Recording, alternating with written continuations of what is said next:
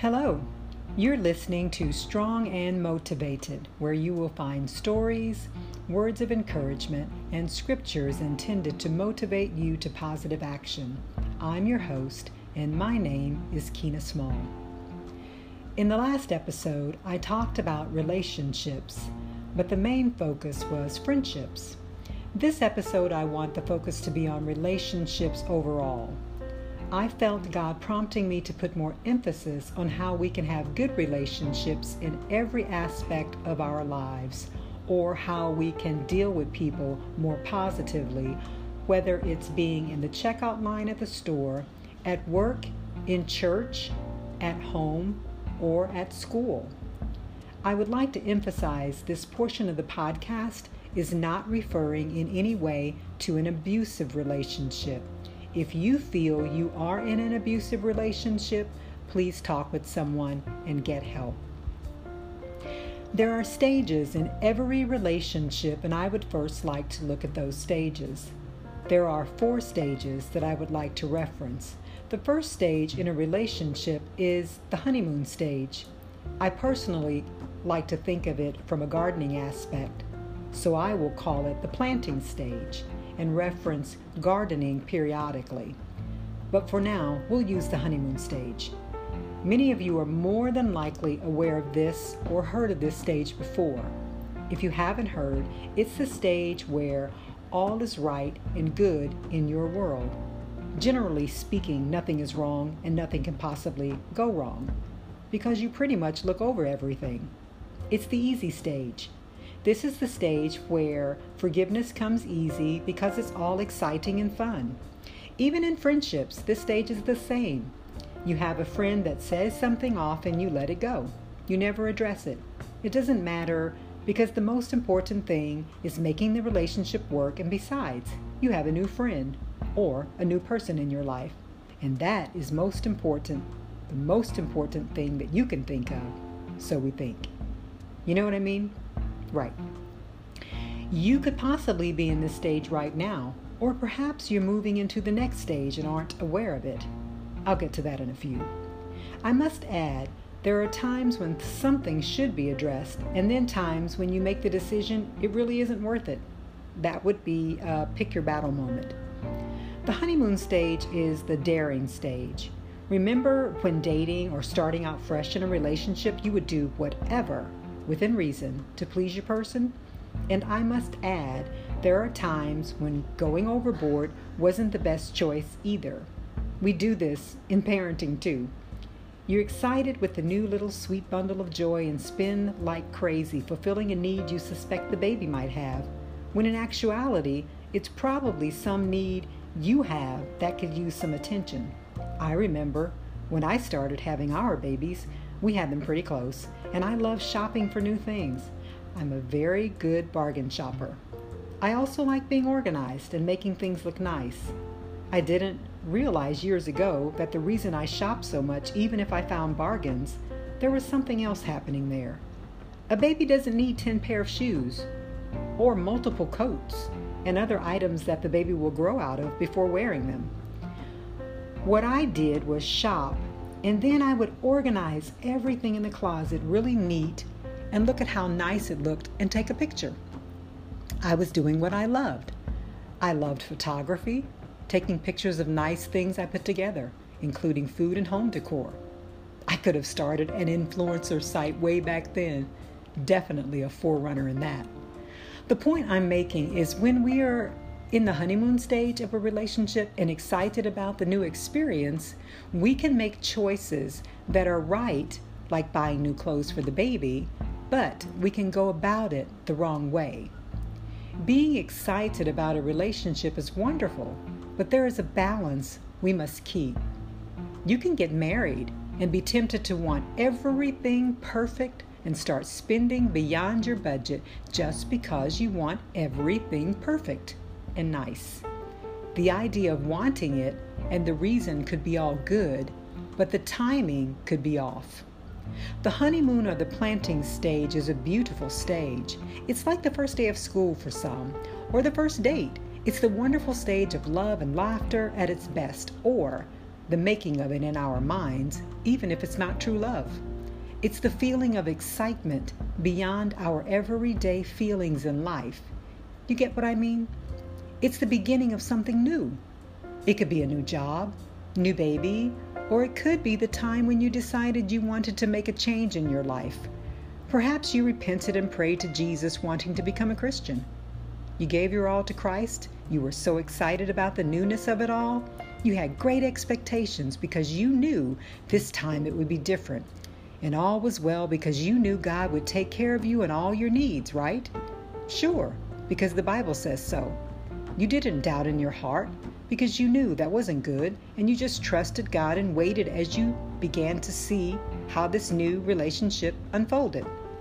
Yes, there were mistakes along the way, but you stayed with it because you knew this was the best thing you had found in a long time.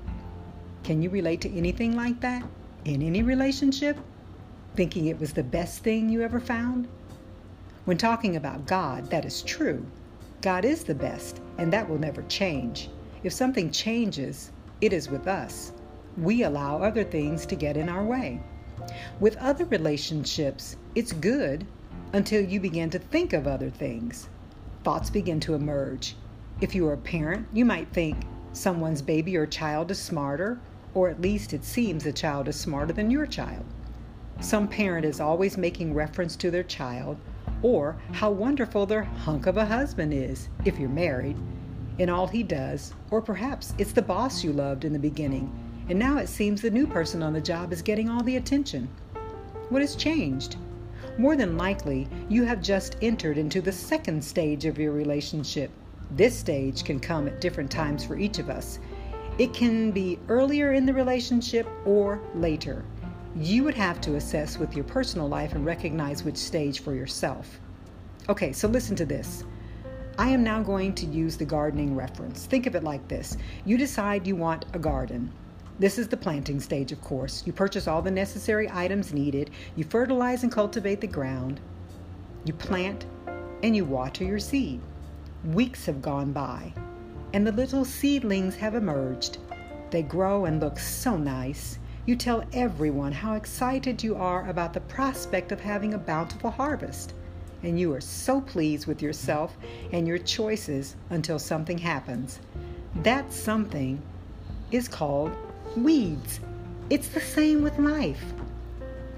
All right, here you have it. The weed stage has emerged. This is the stage where little intruders have started to show up and you recognize things look different than before. It's not as pretty, and you aren't prone to show it off at this point.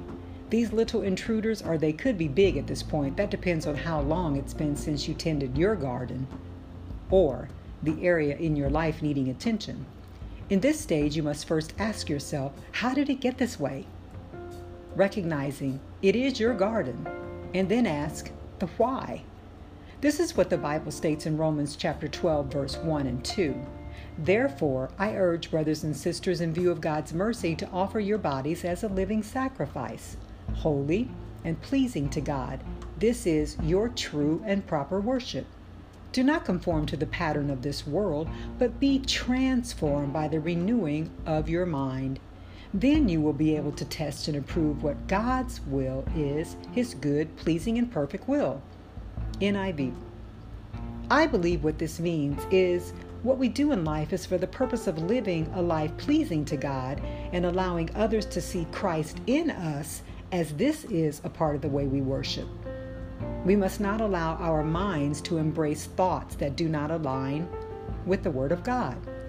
The Bible states in Philippians 4:8, finally, brothers and sisters, whatever is true, whatever is noble, whatever is right, whatever is pure, whatever is lovely, whatever is admirable, if anything is excellent or praiseworthy, think on these things. We must be careful and watchful concerning the thoughts we think. In light of the scripture, one must think about our relationship situations and line them up and view them with the lens of the Word of God. We must not view them based on what others are doing in their life or what others could possibly think. This is my personal reference. I've had plenty of experience in the area of gardening. I've gardened since the age of 10 and grew up having several acre gardens for our growing family of 8. I know when the weeds emerge, whether gardening or in real life situations concerning relationships. It starts with me. I must first recognize the problem, and that is better sooner than later. It's the little things that could have emerged in the planting or the honeymoon stage. Weeds start growing from under the soil, and they are very tiny in the beginning. If you look at the garden from a distance, you will not see them. It's only when you get up close that you will see them. As a gardener, I am responsible for my garden. It's the same for relationships. I have to do my part. I know you have to look at the garden every day and assess all intruders. You have to weed out everything, including animals, like preparing for intrusion from birds, deer if you live where I do, raccoons if you're growing corn. I could go on and on. What I am saying is there is prep work needed from the beginning. It is not wise to start a garden or a relationship without noticing from the very beginning possible areas or problems that could arise. And when they do arise, take care of it right away. The weeding stage, if started early on, is a pleasantry actually if you are familiar with the process beforehand. You expect it and you're ready for it. Let me give you an example of what I mean. Before my husband and I married, I visited his apartment with my sister before we all headed out for a bite to eat. He lived alone in a 1-bedroom. I had never seen his place before. This was weeks before we were to wed, and I would be moving into the apartment with him. Keep in mind, I am organized, and I like making things look pretty. I noticed his kitchen table was full, and when I say full, I mean full. It was full of newspapers and mail. I thought it unusual and messy, of course, but didn't dare mention it. When I say never mentioned it, I mean just that. I never mentioned it, even after we were married, and he continued with the same paper trail process. He loves keeping papers. It's a fact. It became a problem for me, but in the planting or the honeymoon stage, I just picked up and organized it all the best I could, and he kept stacking. It became a way of life. What if I had asked a question early on? Perhaps I could have asked if he would be willing to work with me on keeping our place organized in the paper process and came up with a system that worked for both of us. I didn't do that, and the weeds continued growing. I realized later we had to make a change, and we did, somewhat. At this point in my life, I had to recognize I had entered a new stage, and that stage is called the commitment stage. There were many aspects of my relationship with my husband that required me to remember the planting or the honeymoon stage and why we married in the first place. Can anyone relate to that? In friendships or other relationships, you also have to look at why you became friends or why you took the job in the first place. I think in every relationship, you have to figure out how committed you are to the relationship. I aligned my relationship with God's Word and realized that my commitment was to God, my family, my husband. We just had to figure out a way we could work together for the long haul. Being committed in a relationship is a choice like anything else. You choose to work in the relationship with the other person for the good of the relationship and those involved in your circle, or you don't. I've been married over 30 years, and my husband and I have had the pleasure of experiencing the last stage together. The last stage is the harvesting stage. When you do all the necessary things in relationship, like planting and weeding, as well as committing to continuing for the long haul, you will experience the harvesting together. We have 6 adult children. He committed to working hard and serving our family as a man of God, a husband and a father. I committed to the same as a wife and a mother. It's not been picture perfect, of course. My husband is now disabled, and we are still committed and working towards the same goals as we tend and weed, expecting a great and continual harvest until the end of our time. How about you? How does your garden grow? There are several important aspects to having a good relationship, and I believe it starts with understanding your relationship with yourself and with God. If you are in a relationship with Christ, how is that going for you? Are you doing your part and weeding out all unnecessary thoughts and everything that would exalt itself above God? Are you making time in your day to cultivate that relationship? In all of our relationships we have, this one is most important. Going forward, let's renew our minds daily and spend time in God's Word so we can build our faith and trust in the one who can and will help us through all the relationships we encounter. All right then, until next time.